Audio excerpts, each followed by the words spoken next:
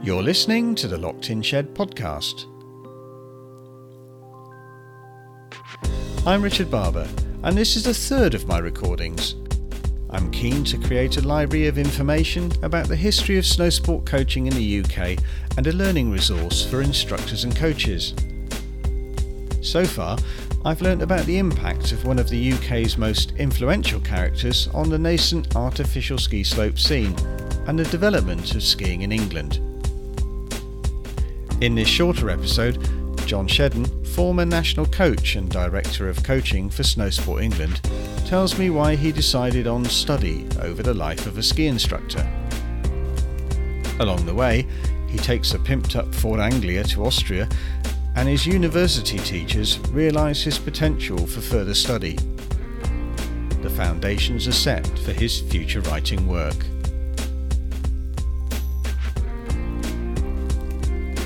I started by asking John about what he decided to do instead of pursuing the life of a ski instructor. I did two things. One detail was that I went to university. This is the end of the 60s. I was assistant national coach.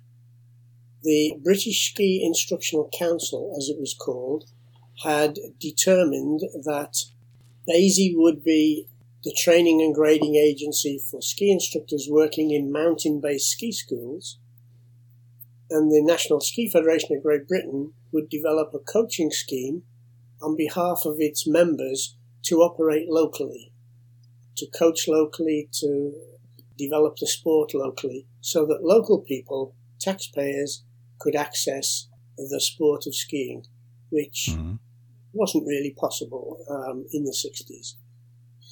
And the Secretary General of the National Ski Federation of Great Britain, a man called General Sir Ian Graham, a really super character, he sat me down and said, as assistant national coach, you have these responsibilities. And he said, but in the future, skiing, we hope, will become a sport like other sports where it will be possible for us to employ staff specifically to run the national coaching scheme, which doesn't yet exist but will exist at some time in the future, in order that our national coach would be able to be supported by the Sports Council. The national coach would have to meet the following criteria. And he gave me a list, and that list was make sure or become qualified to the highest levels within Britain, to become qualified abroad by some other agencies which were recognised as being significant, to speak and learn a foreign language, to learn how to take photographs and film and give presentations using photographs and film, to use film for analysis, to become a school teacher so that a person would have the authority to speak to the education authorities. Because in those days, there were no academies and so on. The education authorities didn't speak to people in sport unless they were qualified teachers. And also to have a degree in some relevant subject so that the person was a graduate and could be developed as a national coach, as a postgraduate learner, if you like, and to join the British Association of National Coaches, which was an organisation consisting solely of national coaches, but which ran a continuous professional development scheme for national coaches. So they were some of the things that he gave me in this list, and I decided that what I would do would be ready at the point at which this role of national coach may come about. And I set about ticking off the things on the list. And so off to university. So where and what did you study? I went to Warwick University and applied for a 2-year course as a mature student doing a teaching diploma, so that I could qualify as a school teacher. I thought I'd take it step by step.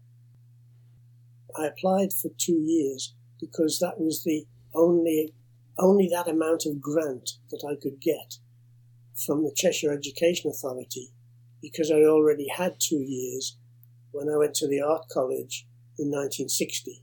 So I went to Liverpool University Art College Division for 2 years. So I had 2 years of grant left available for me to use. I was broke, had virtually no savings, and a homemade Ford Anglia with a big engine and big wheels, which I used to travel around in. I've got to ask about the Ford Anglia. Sorry, you can't get away with that one. Homemade Ford Anglia?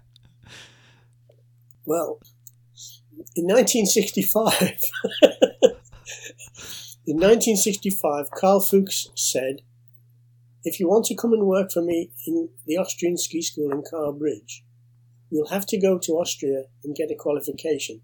I've arranged for you to do this by meeting Colin Whiteside in the doorway of Ellis Brigham's shop in Manchester on the 15th of November 1965. I didn't know Colin at the time. I'd heard his name, but didn't really know him. Met him in the doorway with my skis and suitcase or backpack, whatever.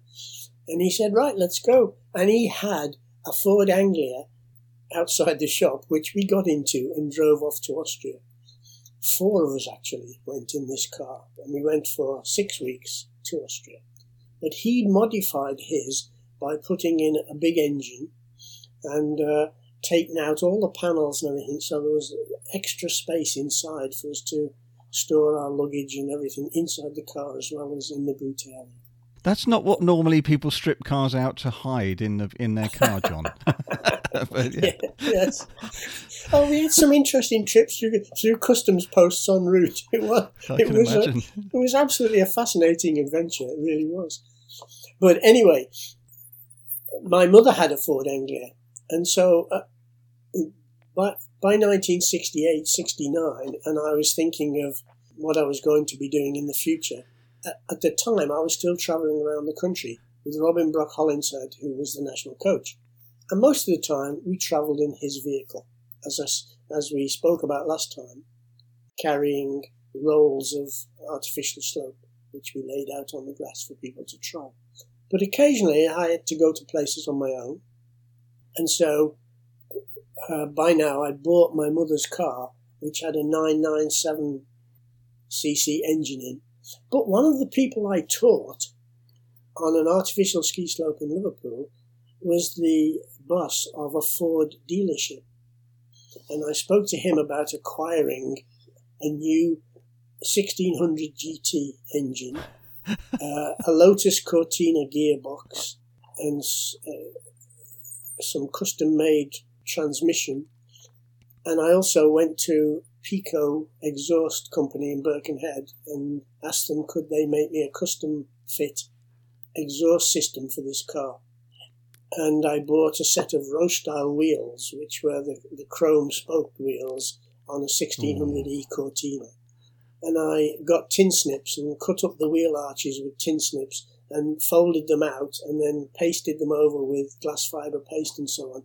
So I had this Ford Anglia with wheel extensions, fat wheels with fat tyres, and a 1600 GT engine, which went from 0 to 60 in about 3 seconds. It was a very fast car.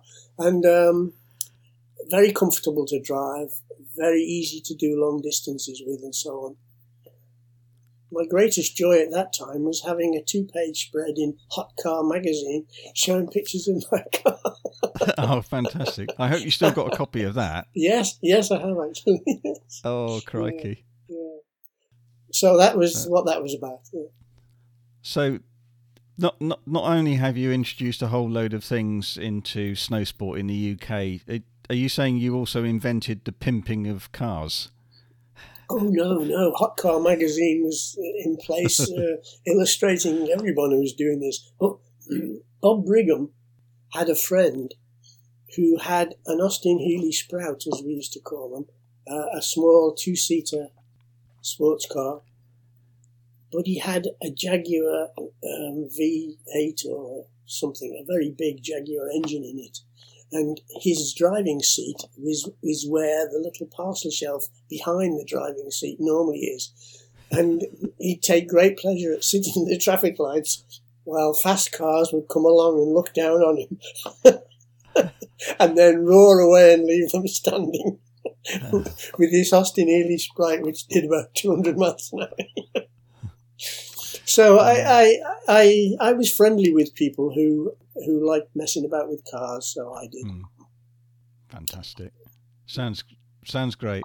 Never done that, but there we are. They're just 4 wheels and getting from A to B for me, but I can see why people would get into that. Well, it was a question really of converting something which I could afford into something which would last me nearly 10 years and be able to drive comfortably around the country with a new big engine that is more reliable than a small one. It's not working as hard. So that was the rationale. So there you were. You went off to university to qualify as a teacher. Yes. And after the first 3 months or so, the first term, my personal tutor called me in and said, "Why are you doing this course? You should be doing a B.Ed, a 4-year honours degree." And I said, "Because I can't afford it. I don't have the money. I don't have the time." And I came to do a teaching qualification. He said, no, from everything that you presented so far, you should be doing the degree course. Let me have a word with the academic board. He came back and said, the academic board have agreed that you can do the course. What you've done so far will count towards the 4 years, and you can now switch to the B.Ed. You'll still get a teacher's qualification at the end of it, but you'll cover much more of the stuff you really want to learn. Because, of course, when I went for the interview, they said to me, "Why do you want to come here?" And I said, because when I'm teaching people to ski, I teach doctors and nurses and teachers and a whole range of people who all seem to know more about it than I do. The only thing I can do is ski better than them and demonstrate the skiing manoeuvres that they're supposed to learn. And the more I looked into it, the more I realized that there was something going on called learning, which was alongside the instructing and the teaching. And so I said to the interview panel, so the reason I've come here is because when I'm teaching, I want to know what my pupils are doing. I want to know what's going on inside them when they are learning. And the chairman of the panel turned to other members of the panel and they chuckled, and he turned back and said, "We don't normally tell students at this stage in the interview process. On this occasion, we will. You have a place. And while you're here, if you find out, tell us, because no one else knows." And did you find out? I was encouraged by that, and so set about with great enthusiasm to find out what people were doing when they were learning. So I spent my university course studying learning, if you like. Particularly the psychology of human performance. I was particularly interested in how people perform physical activities with a very high level of automation, but beyond normal behaviour. In other words, as far as I was concerned, athletic behaviour, what I came to call skillful high performances. So with his study dreams realised, John embarks on learning and research that formed the basis of writing work and a new model of skill development in sport. So whether or not you've heard of PET, you should tune in to the next episode to find out more. Where did that model come from? How does it contrast with another? And what does it mean for development of skill within snow sports? This has been a Locked In Shed podcast production. Until next time, stay safe, look after yourself, and bye-bye for now.